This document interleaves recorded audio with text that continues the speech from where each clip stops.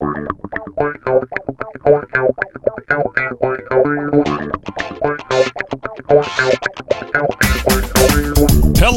basketball fans, and welcome to the Dave and Dia podcast. Starting at center from Portland, the wily veteran Dave Deckard.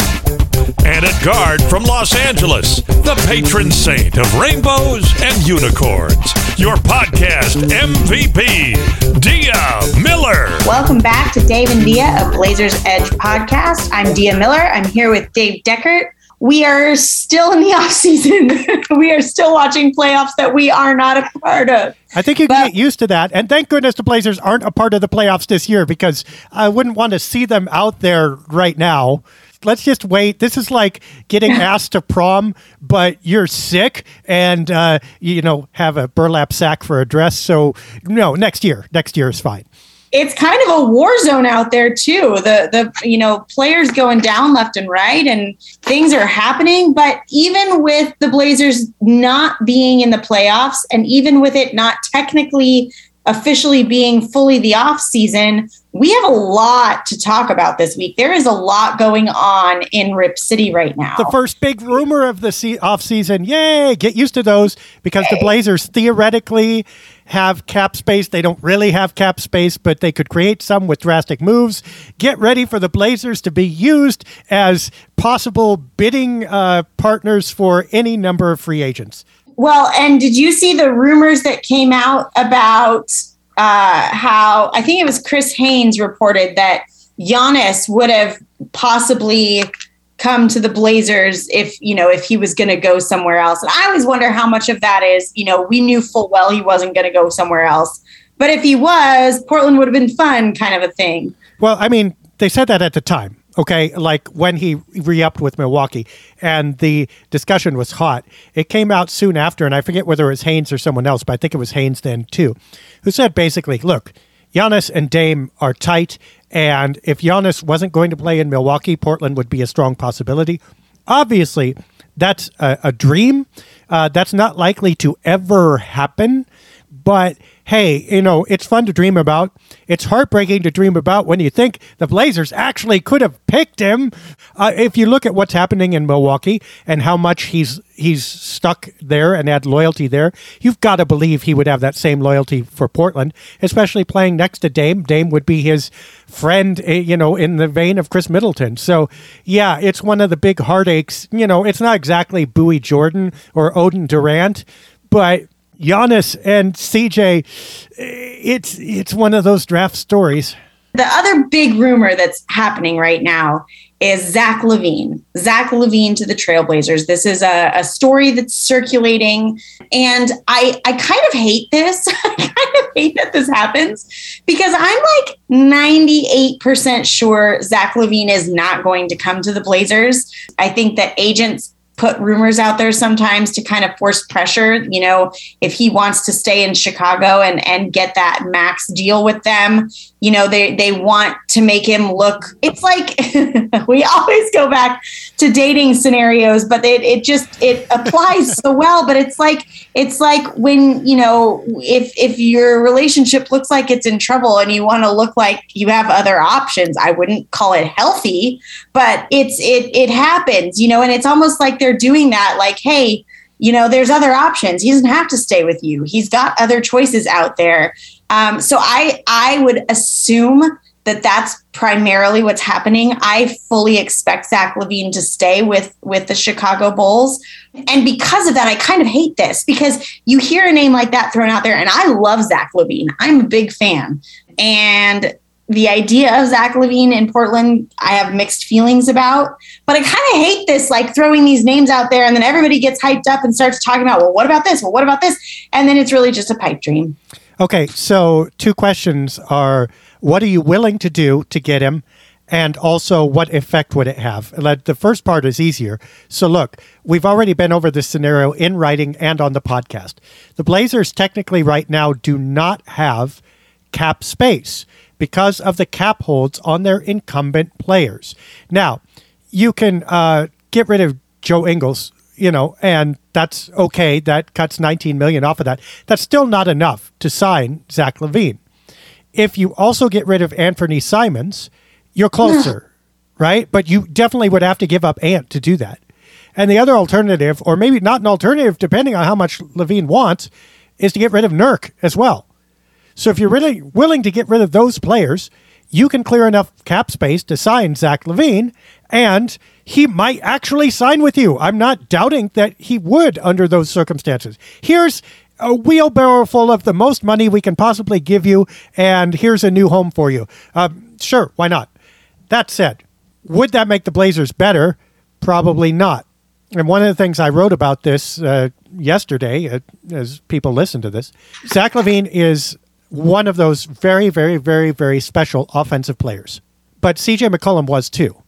Now, Zach is very different than CJ, can probably do different things than CJ did, and he's super efficient. I mean, he's historically efficient when he's rolling.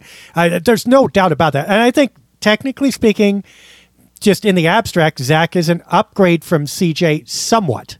But CJ fit seamlessly with Damian Lillard, usually by deferring to Lillard when push came to shove. Would Zach be willing to do that? Is Zach the best Zach he could be doing that? Also, even when CJ was here, the Blazers obviously had problems defensively, and Zach LaVine does not solve any of that. I mean, he's made efforts. I think he's better now than he was 3 years ago, but he's nobody's defender. And you already see what happens. We've seen what happens when you put a non-defender in a lineup with Damian Lillard. The other three guys, there ain't enough defense in the universe, even if you get defensive specialists, to make up for that. So, I mean, are you willing to bite the bullet and make those sacrifices to get back to a team that, even if it worked out, is probably only marginally better and has a chance to be at least marginally worse? I don't know, Dia, what do you think? I think that this is the constant state we're going to be in now that we've traded CJ, is we have to do something different. We can't just bring another version of CJ back, or what the heck did we do that for? And I think that that's some of the frustration that we're seeing from fans here is we got rid of CJ and it felt like it was a steep price for the Blazers.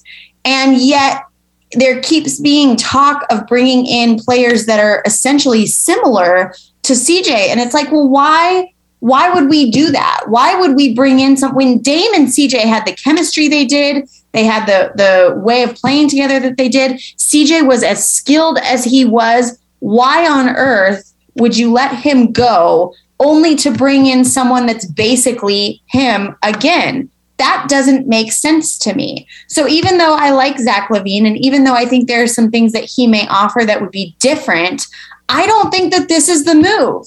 And I think going forward, especially with Anthony Simons and as good as he is currently and his potential to be, I don't think we should be looking for someone to fill that spot. I think we've got to do something different, because if all we're doing is replacing CJ with someone else like CJ, then why the heck did we get rid of CJ in the first place? We should have just kept him. And as much as I love CJ and as much as I wanted him to be on the team, I don't know that we should have just kept him, because that wasn't working either. And so we're in this weird place of like, we have Dame, we've got a lot of money tied up in. They're clearly not planning to steer away from him right now. This is where we're at. We have Damian Lillard, and that's what we're building around. So how do you create a winning team when you have that much money tied up in players like Dame, and now what's probably going to be Ant, and what's probably going to be Nurk, and things like that? What do you do? Who do you bring in? In my opinion, it's not Zach LaVine. As much as I like Zach LaVine, as much as I'd love to see him in a Blazer uniform, I do not think he answers what we need. And I think actually what ends up happening, like you said, is we have to trade away things that we do need in order to get him. So as much as this is like, it's kind of exciting to toss around a big name like that, and it's kind of exciting to think about what that could look like, I don't think it answers the problems. Yeah, I mean, the only scenario in which I can see this working, and that only barely. No, okay, let's take a time out for a second. You'd be freaking excited with Damian Lillard and Zach LaVine in your backcourt. Every pregame, you'd be going like, wow, I don't mean you, D, I mean Blazer fans, right?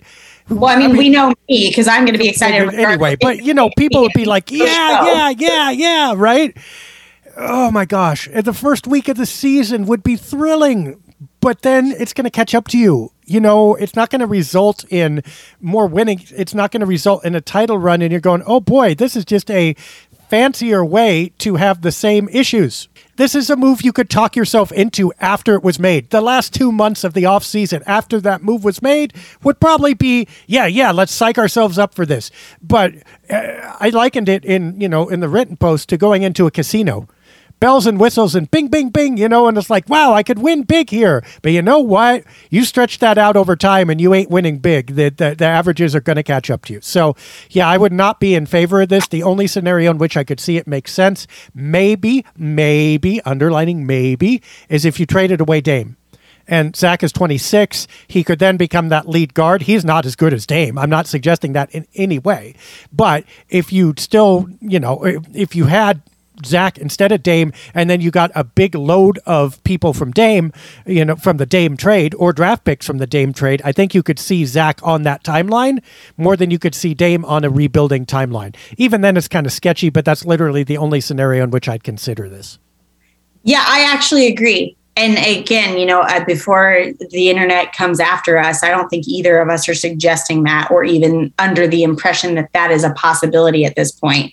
But I think if you're gonna do things like that, that's what you have to do. I think they're at a place right now where it's really hard.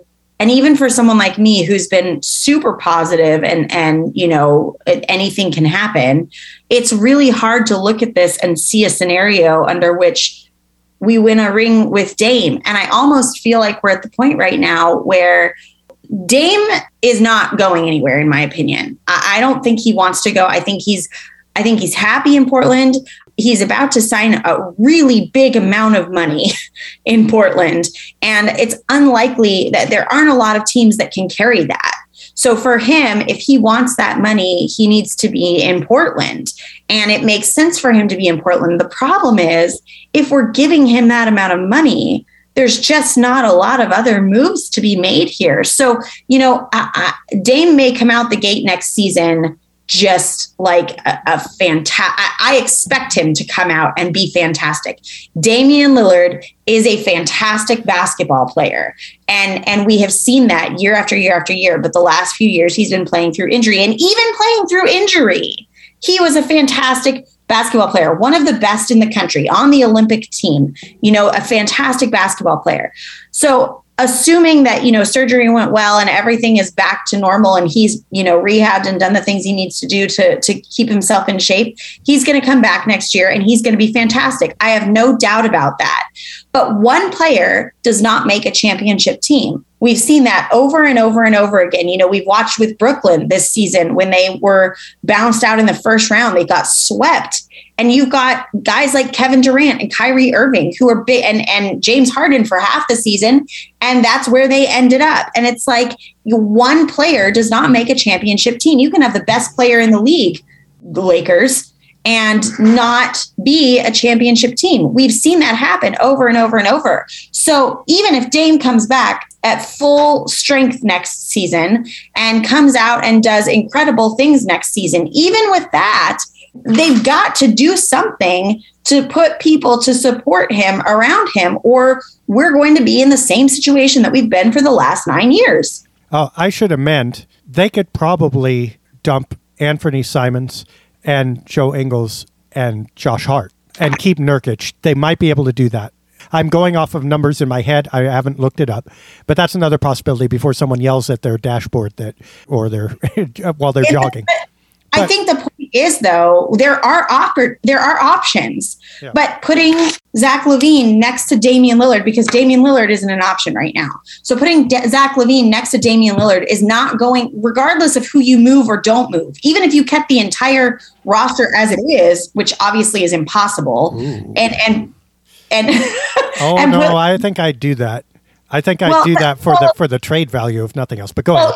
Yeah, but I mean, I'm talking about just the pure from the player perspective. Obviously, if you can get a player like Zach LaVine and add him to your roster with no hit to your roster, you're obviously going to do that. But that's not a reality. My point is, even if you could, it doesn't solve the problem. It doesn't fix the problem. Zach LaVine isn't the kind of player that the Blazers need. So it doesn't really make sense, even if he's fantastic. So I don't know. Again, I don't think it's realistically even an option. But even if it was, I don't think it would be a good move.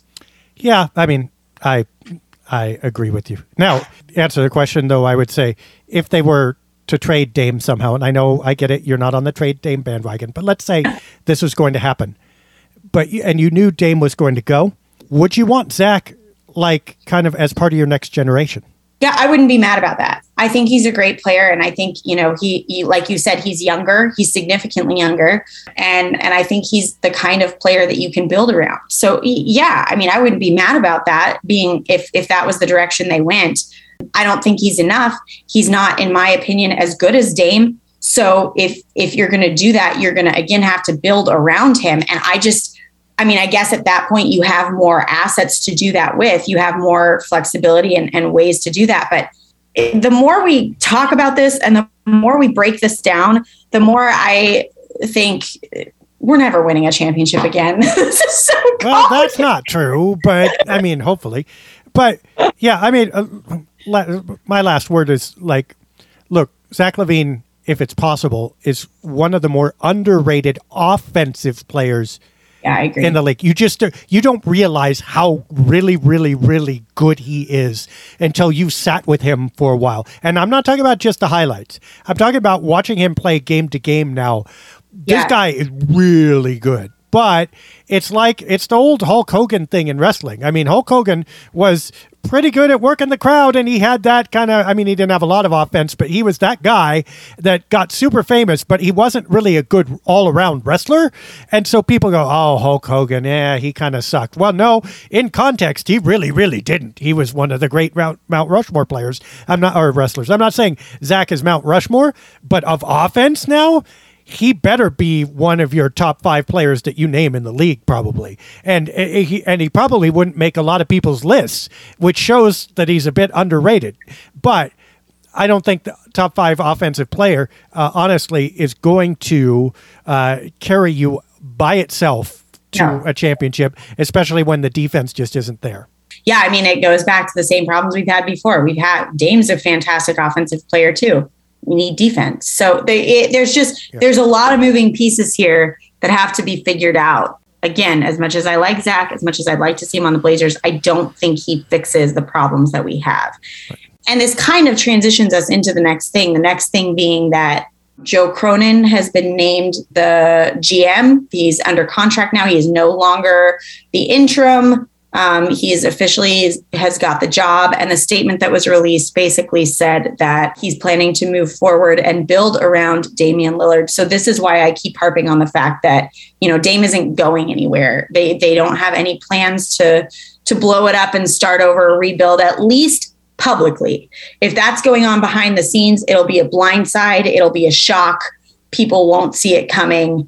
And I just don't think that's what's happening here. I think that if they were going to be doing that, we would be hearing rumors about it. I think we'd be hearing at least not a statement saying we're moving forward and building around Dame. I don't think that's a smart move if that's not your plan. So I'm assuming that, moving forward, they're going to keep Dame. They're going to build around him. And that seems to be the plan. So there's a lot of controversy in Rip City right now about Joe Cronin being put as the GM. I personally am a fan of it. I think, one of the things that I've heard over and over and over from people within the franchise is just that he's a solid, good human being, that he wants the best for the team, that, he worked his way up from the bottom and he's here, which I think is incredible. And he seems to be, a guy that's not out there for the attention. He really just wants to better the team.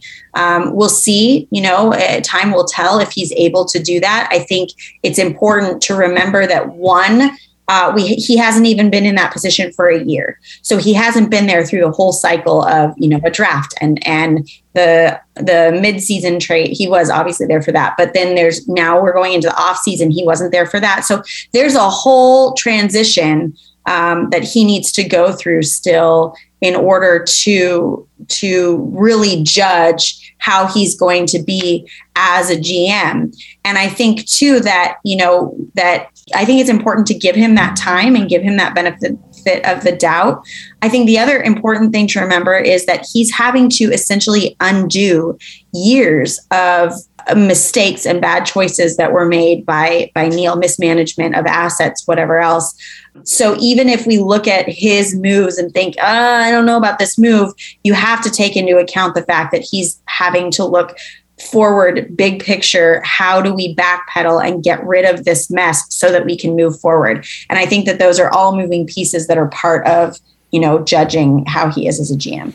Well, look, remember Bob Whitsitt, and he was the big wheeler dealer and defined a decade. And when he left, the team wasn't in the greatest situation because he had kind of doubled down, tripled down, quadrupled down on his tendencies.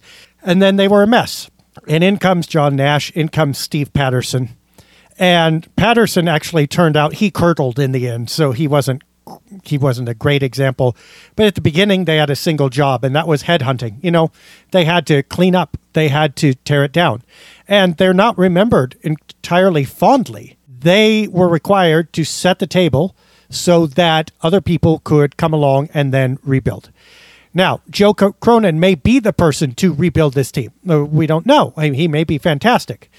But even if he were, he would still have to go through the Nash-Patterson cycle of kind of being the unpopular guy and making the hard decisions.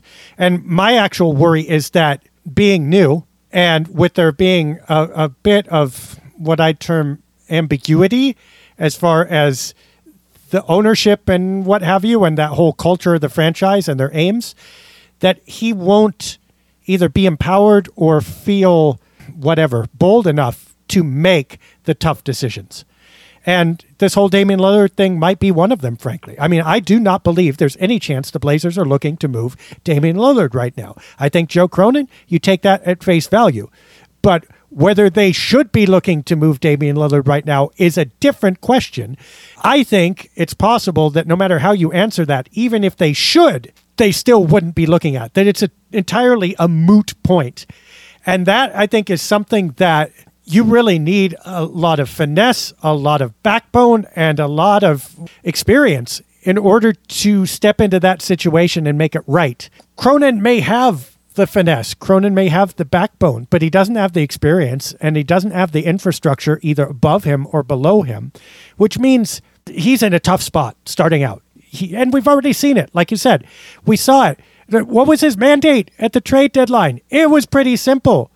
Get this team below the luxury tax. Get this team below. He wasn't trying to win. He wasn't trying to take back in talent. He wasn't even really trying to save cap space. Single function, do not pay the luxury tax this year because it will hamstring us for years to come. It will make it impossible to do what we need to do next year if we have to pay the repeater tax. He did that, and you saw the results. A lot of talent traded away for not much coming back, for hopes and dreams coming back. That's not Joe Cronin's fault. He did the only thing that he could have done. I'm not saying he made the only trades he could have, but he literally took the only tack that was open to him, which was make those cuts. Frankly, he might have to make more. That might be the right decision, but I don't think he can double down on that. I just don't think it's possible. So, yeah, I think already he might be taking off with one leg still tied to the hitching post. That's not real promising. That doesn't mean that the doom predictors or the people who don't like him are correct. It's just I don't know anybody stepping into that situation who could make it come entirely good right now. Yeah, my fear is that he becomes the fall guy. That, everybody's in this mood about everything that's happened, and he may be great at his job, but I'm afraid that he may end up just being the fall guy, the guy that takes the blame for why we're not winning or why we're not this, depending on what happens moving forward, even though, all of the years of Olshey's decisions are playing a massive part of that even now. And you really can't blame that on one person at this point, especially not one person that's currently in the franchise. So, I mean, unless you maybe want to blame the owner, but that's a whole other story. So I'm afraid what's going to end up happening is that Cronin's going to become the fall guy, that regardless of if he does a good job or even if he doesn't, that it's going to be this, well, we should have kept Olshey, we should have done this, we should have done that. When in reality, you know, Cronin's coming in and trying to make sense of a mess that was left for him. And whoever had come into this position would have been in a spot that they would have had to make hard choices. They would have had to do unpopular things, and they would have essentially had to try to undo years worth of damage that had been done. So that can be Joe Cronin, or that can be, you know, the best ever GM in the league. Either way, they're going to have to come in and make tough choices and unpopular decisions. And I think that due to the fact that he is a new GM, that this is his first time doing that, he makes for an easier fall guy. Well, yeah, and that often happens in organizations. I think anybody who steps into a leadership role understands it. It's interesting because I've had a double whammy in my other call, my pastoral call, that I'm actually pretty good at what I do, okay? At the same time, I came in after a person who served there for like 20 years. So there's a fair amount of institutional blindness to its own patterns and whatever. And the person after that person, which is one of the reasons a lot of pastors don't stay 20 years in the same position, because you do kind of curdle, or you create an incurving thing. But hey, no judgment. But I knew what I was getting into. So there was that. And then COVID hit. And then COVID is responsible for, you know, your church is physically closed for a year and a half. That's an unprecedented situation, and it affects things. And no matter what you do, when you're coming back from that, it's a slow growth process, right? There's nobody in the universe who would not be affected by that. But what happens? All of a sudden, all the people who have an axe to grind about this, that, or the other thing have huge opportunity. Right? First of all, this isn't the person we're used to for 20 years. Well, done. Nobody's going to be. And by the way, that's probably a good thing. And number two, well, look at this. You know, there aren't as many people in church. Well, duh, because we closed for a year and a half. But all of a sudden you skip over all that systemic stuff and you go, nope, must be the person. This is what people do. I mean, and it's not confined to sports. It's all walks of life. This is not to put a downer on Cronin's appointment. I think he's probably the right person for the job. I wish him all the luck, and certainly will evaluate as fairly as possible and really, honestly, try to be as supportive as possible, because I like to see what people are aiming at, the good in what people do.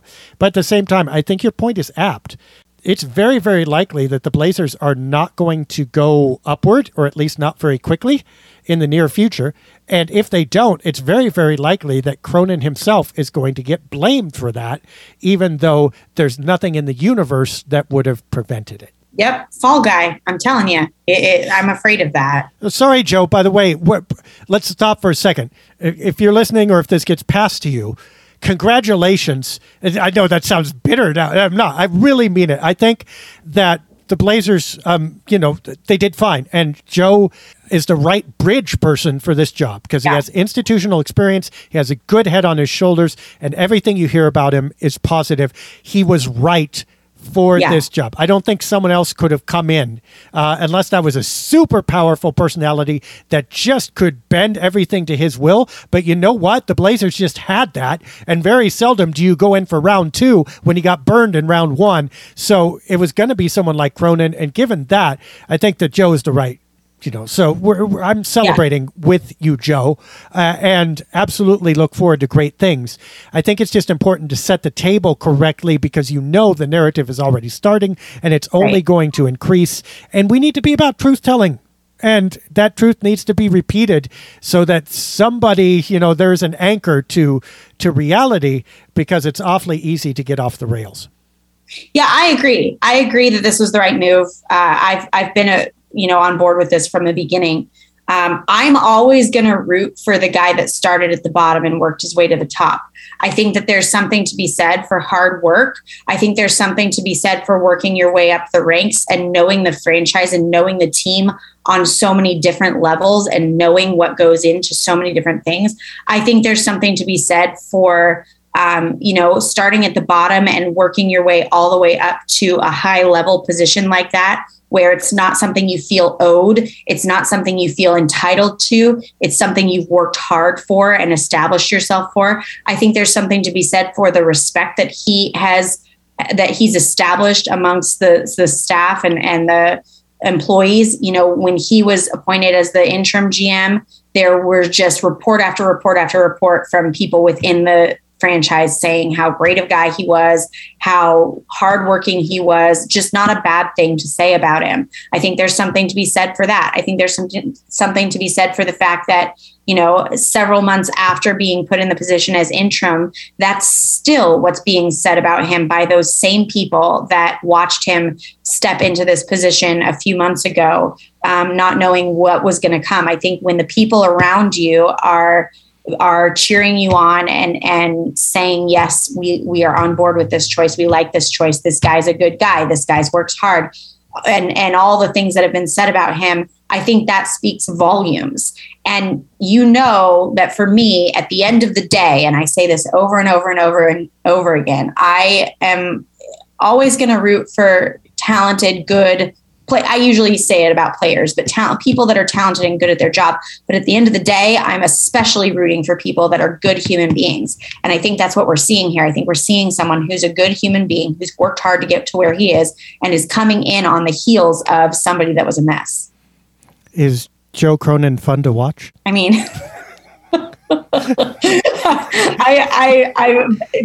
I don't know how to answer that because I'm not watching him.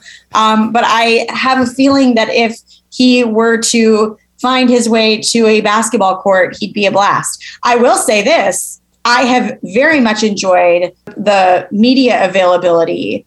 It's like night and day to media availability with Neil Olshey. And I remember pretty clearly one of the early press conferences. In fact, it might have been the first one after he was assigned or named interim GM. And it was like people didn't know what to do with the joking around and the lightheartedness because we were so used to Neil Olshey's press conferences that this idea of like making jokes and things like that was just wild. So yes, I would say that is a fair assumption that Joe Cronin is fun to watch. Brilliant. That's all we needed. Okay. So on another kind of related note, sort of, we've got... Nice segue, Dia, segue master. This is related, sort of. I mean, maybe. We can relate. It's all related to the Blazers. We can relate anything. Yes, go ahead. But, with the front office and the coaching staff and all of that, Terry Stotts, he obviously was, they parted ways whenever a year ago. You guys know the timeline. Yeah, it was a year ago, pretty much from now. Yeah. And we haven't really heard much from him. We saw the infamous picture of him drinking a beer at the Timbers game and then never heard from him again. But he is back in headlines again this week with an interview with the Los Angeles Lakers for their head coach position. I have thoughts about this. Dave, tell me your thoughts about this. I think they're going to go with someone else, frankly, because I think Frank Vogel was not the high-profile guy. He was the lifer guy. And yeah, he brought them a championship, and yeah, he had X's and O's. But teams usually go for a different profile than they did before. Now, Stotts is a completely different coach than Vogel, by the way. And I think Stotts actually would be a pretty decent hire because LeBron. And I'm not sure that there are many people more qualified to work with LeBron than Stotts in terms of LeBron is a coach on the floor. LeBron is a guy who knows what he wants and can get it. Stotts has always been good at supporting that, right? And I think that, we say Dame and CJ grew up together and they meshed wonderfully, but they were also in an environment and a lineup where they could mesh wonderfully. And Stotts did have a hand in that growth. I think he would be good for the Lakers in that way. I think he would allow LeBron to be everything LeBron is, but also be able to build an infrastructure around him. I'm not sure anyone could solve the LeBron Anthony Davis conundrum. I don't think that they're a nice fit. And also, I think Russell Westbrook in there is just damn crazy. But providing they trade Westbrook or get rid of him somehow, I think that Stotts could solve that as well as anybody could. But I don't think they go with him. the defense is always an issue, obviously. Although with that team, you know what? Basic might work. Even if he can get him playing a base level of defense.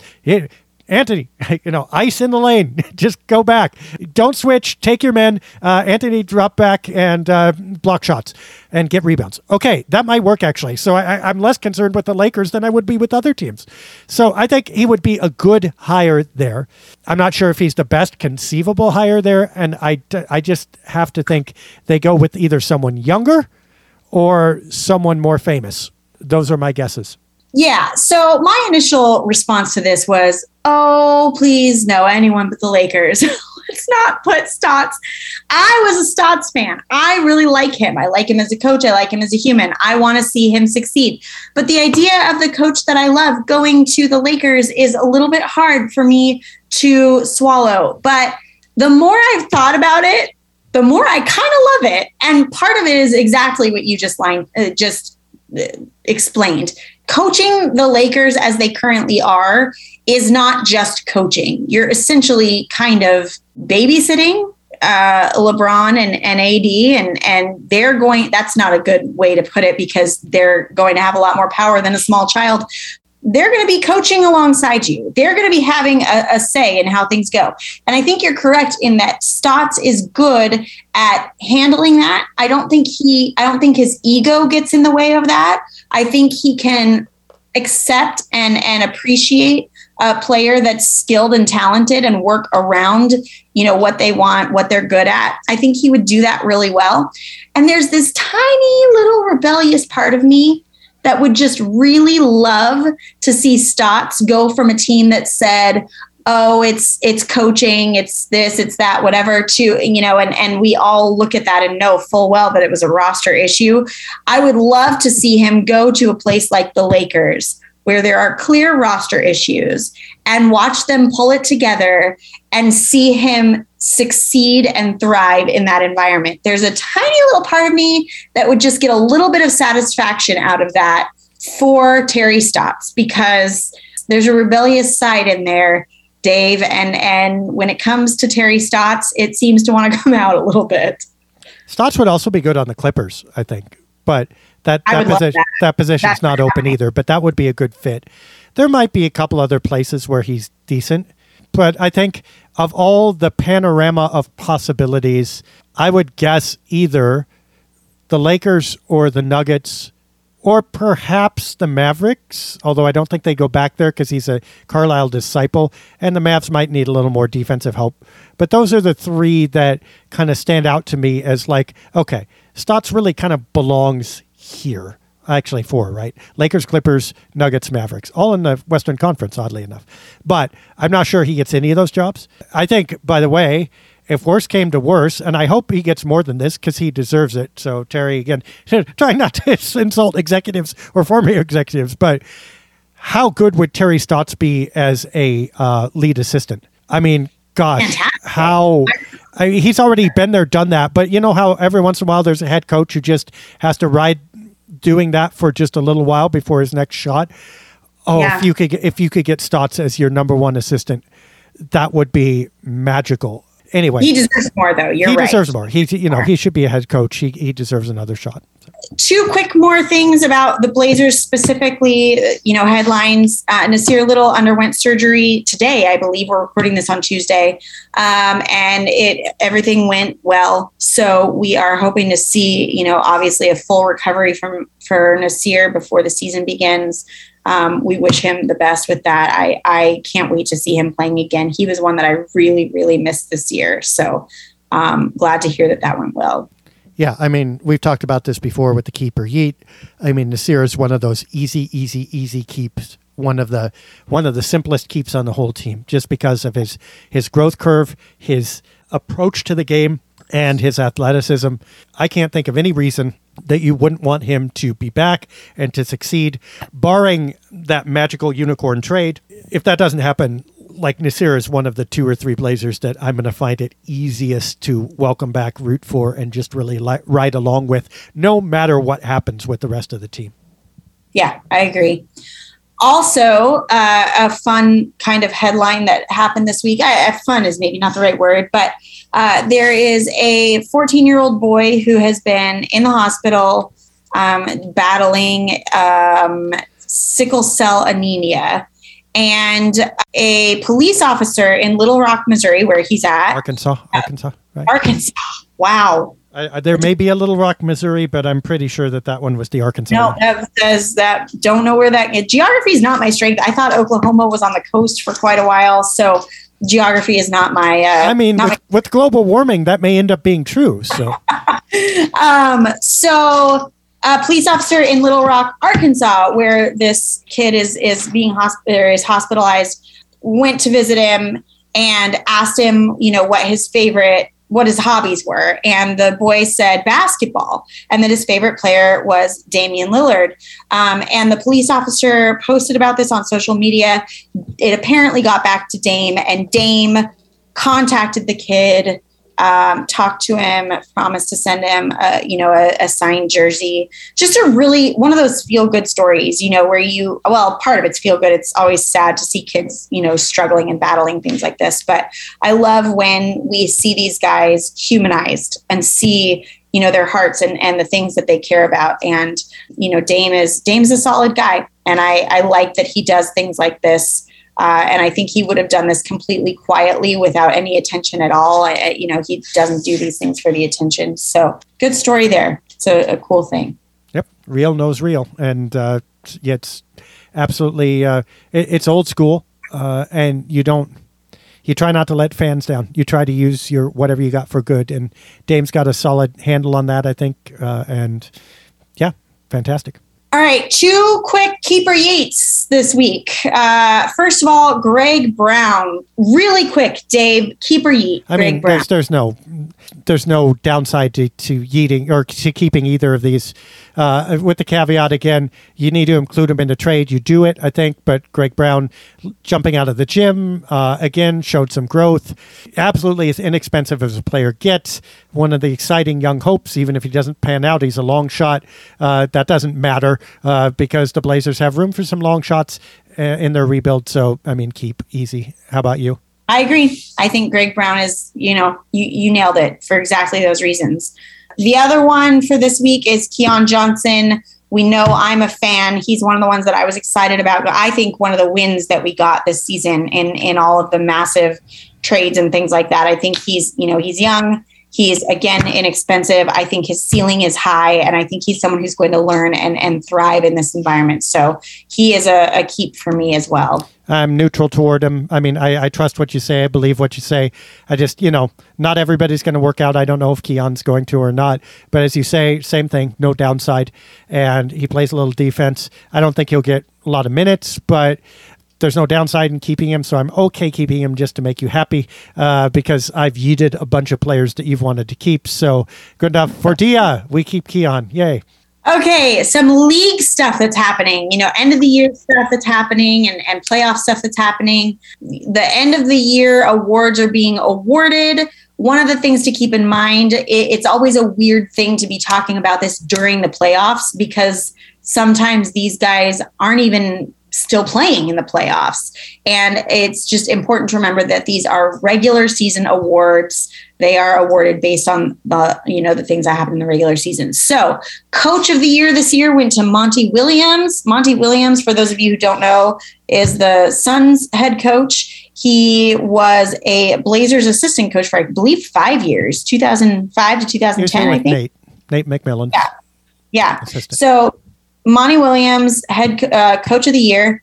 I think this is well-deserved. He was the runner-up last season and just one of my favorite coaches in the league. He's fantastic. Yeah, and I think whether it's with Phoenix or not, Williams now becomes one of the new Popovich types where he's going to be in this discussion every year. He might not win it every year. He should. And he might not succeed to this level, granted, every year. But he's going to be one of those guys where you go, okay, this guy is perpetually a solid coach forever and ever, amen, and should pretty much always be in this discussion. I think he's arrived and, he can stay as long as he wants. Yeah, I agree. Tyler Hero was named Sixth Man of the Year. Tyler Hero from the Miami Heat. Blazers fans aren't huge on him this year, from what I've seen. But, obviously a talented young player who's been a difference maker on his team. That was an interesting one. It's a weird award now because sixth man is a little bit of an outdated concept because teams run a lot more lineups, a lot more schemes. Especially this year. Yeah, you run 8. It's like it used to be, okay, you had your starting 5 and you had that guy coming off the bench. Most teams now, if you have that guy, he's in the starting lineup. And you really depend on your 6, 7, 8 guys for different things, and you use them all. So there's not, I would almost say it would be more faithful to the modern era, instead of having a sixth man, have a 6 to 8 unit or bench of the year or something like that, right? Yeah. So I'm kind of whatever about Hero. I don't think it's misplaced. I don't think he had to get it. I'm just kind of, okay, this is an anachronism a little bit. Archaic award. Yeah, it has shifted. And I think especially this year, as we saw, we've talked about the fact that we played 27 players on our roster this year. Yeah. So... Well, hey, we can win 25th man of the year.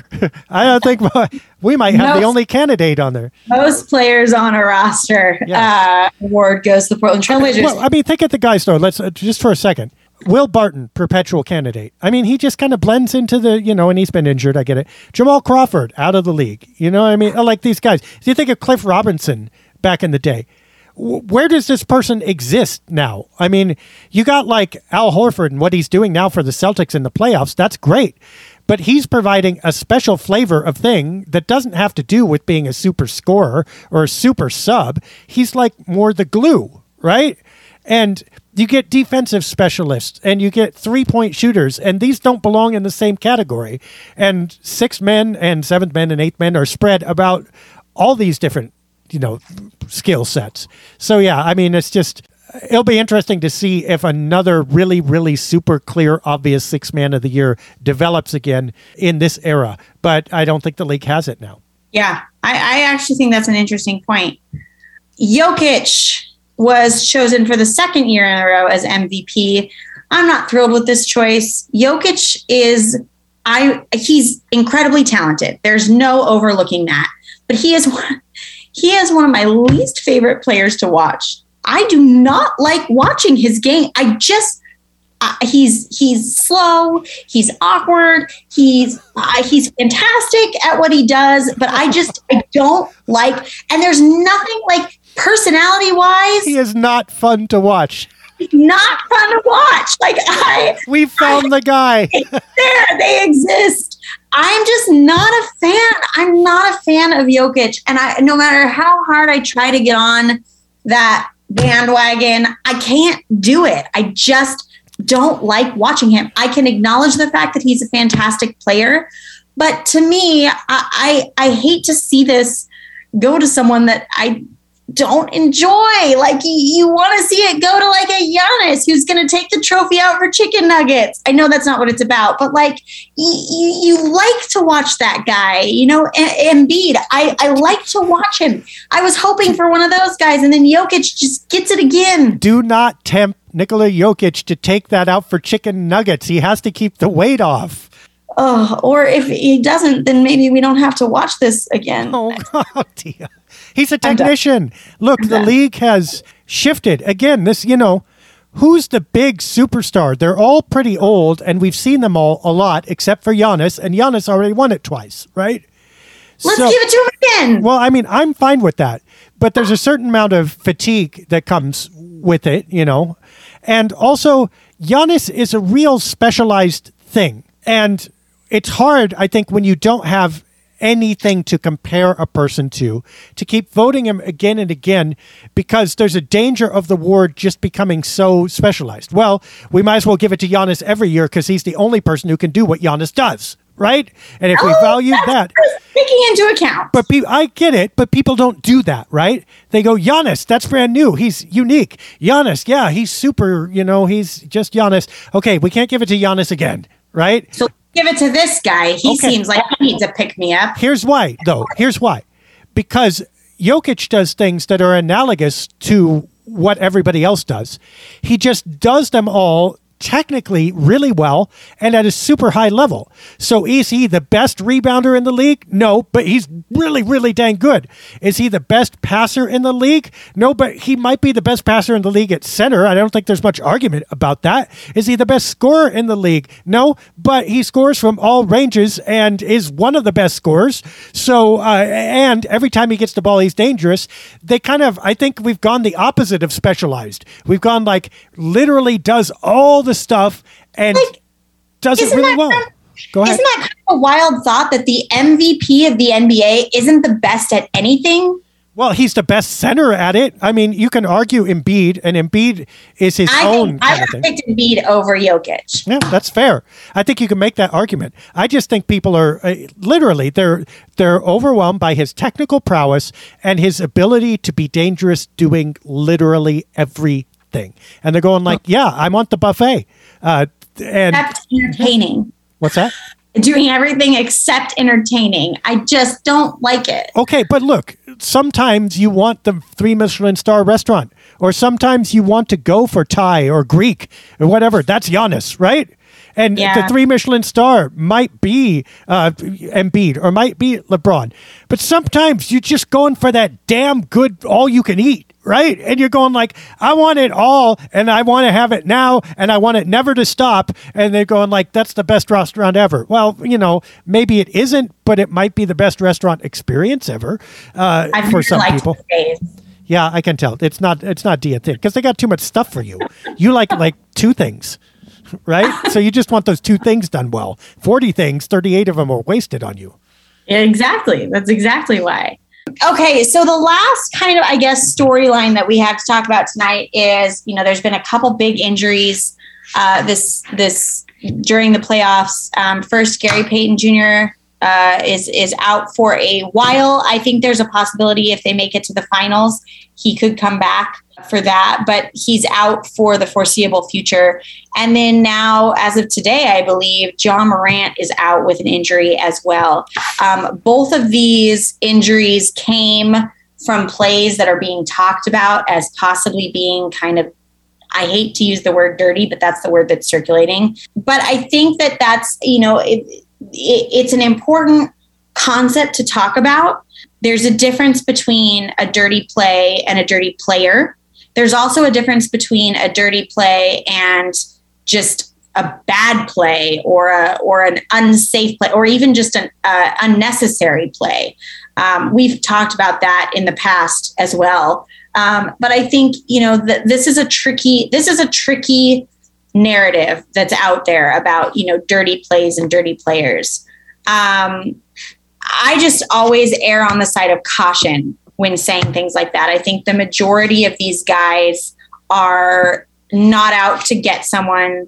They're not going to hurt somebody or endanger somebody purposely. The NBA as it stands today is a dramatically different NBA than it was 20 years ago. This NBA, today's NBA, these guys are friends. They know each other off the court. They interact on social media. They hang out. They do things. It didn't used to be like that. There used to be bitter rivalries that extended off the court as well. And I think maybe some of that dirtiness crept in there a little bit more. I think in today's NBA, overall, there are exceptions, but I think overall, guys are out there being competitive. They're competing. They're playing their hearts out, but they don't have the intention of hurting another player or being nasty to another player. It's the game. It's about winning or losing. It's not about an actual off the court relationship. So I tend to think that most of the time, even when a play itself is dirty, I don't think that that's coming from a place where a player is trying to injure or hurt someone. I think it comes from a place of adrenaline, of, just not thinking through something and just acting. I think there's a lot of things that go into it, but I think it's a rarity that a player actually purposely hurts another player. Well, I will admit that I've been busy all day and have not seen the Ja Morant play or the Ja Morant news. I think Gary Payton, God bless Gary Payton, but I think Morant is the story here. And it breaks my heart. I'm trying to think of another loss. Giannis, maybe because his team is more prominent, has a better chance. Embiid, obviously. Steph Curry. What's that? Steph Curry would be one. Yeah, but like even Steph, there's some infrastructure there. And I'm not saying there isn't in Memphis. They've got some good players. But Ja is such the soul of that team. And in some ways of the non-expected winners in this playoff. I mean, let's segregate out the championship teams a little bit and say, okay, that's one level of conversation. Among everyone that you don't expect to win the championship, I think it's Ja and Luka are the two where you go, those guys, oh, wow. And Ja is newer and I think more exciting, and there's something purer about it even. So I'm trying to think, I'm not coming up with a player that I regret seeing injured more out of this playoff group, okay? That said, as you say, this is part of the game. I mean, Blazer fans know this. The best run this team had ever, they went on it despite this, but they were playing better basketball when Yusuf Nurkic went down with his broken leg in March of 2019. There was no comparable basketball, I would say, except for maybe 2014 in the last 2 decades. They were playing really, really well. And they lost him. And it's never quite been the same, frankly. This happens. Also, playoff basketball involves contact. And again, I haven't seen the play. If it's dirty, if it's super underhanded, obviously so, I apologize. But I will say this, that you cannot sanitize the contact or even the aggressive contact out of basketball, let alone playoffs basketball. You cannot have a game where nobody touches the other. You cannot have a game where there's no risk of injury. And even the players themselves, I think, would not, I'm not sure they would enjoy that, let alone anybody else. In some ways, the teams that win it have to endure this. And the Grizzlies are not going to endure losing Ja. I get it. It's terrible when it's your top player. But injuries and tragedies like this have been part of the framework of the playoffs from time immemorial. And there's nothing that you're going to do that's going to stop them and leave the game intact. If there's a specific dirty play, sure, that should be addressed and punished.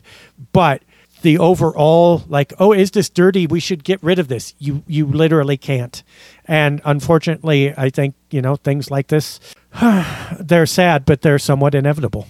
Yeah, it's a rough situation. I obviously wish the best for all those players. Hopefully we'll get them back before the playoffs are over, before their teams exit. We'll see. I think that's definitely a big blow for Ja's team. I think he's gonna, you're right. He's kind of the heart and soul of that team on top of being one of their best players. So it's a rough break for sure. That's all I've got for this week. We packed a lot into this week's, it's the off season. I keep thinking, okay, we're going to have a shorter one. There's not as much to talk about. And then here we are. So no, not until about mid-July, late July, August, we're going to have to invent some things. But then your optimism will be ramping up for the new season. So that's going to carry us through. We're going to hear how much fun to watch these new players are going to be, and how they've really got an inside chance, or outside chance anyway, to get into contention.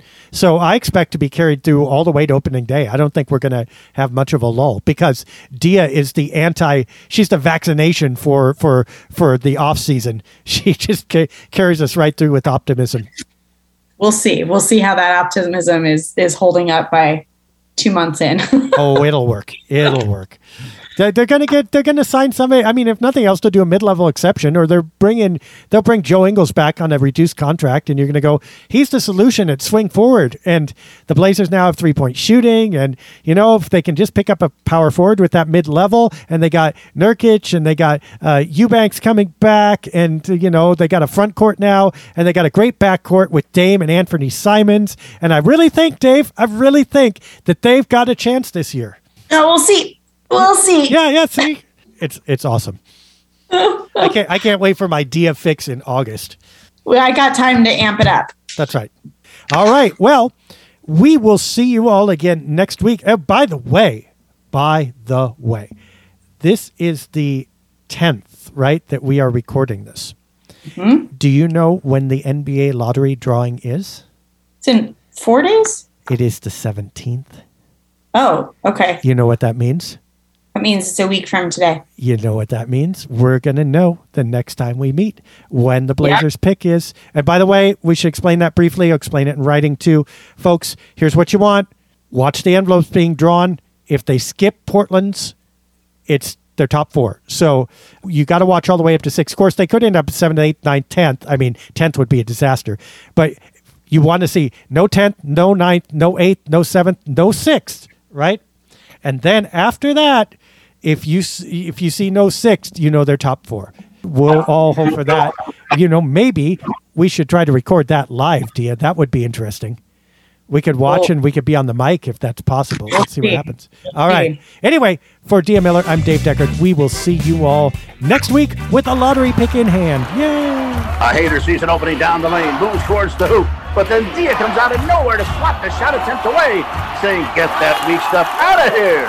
Dave scoops up the loose ball. Now it's a fast break the other way with Dia. She's flying down the court.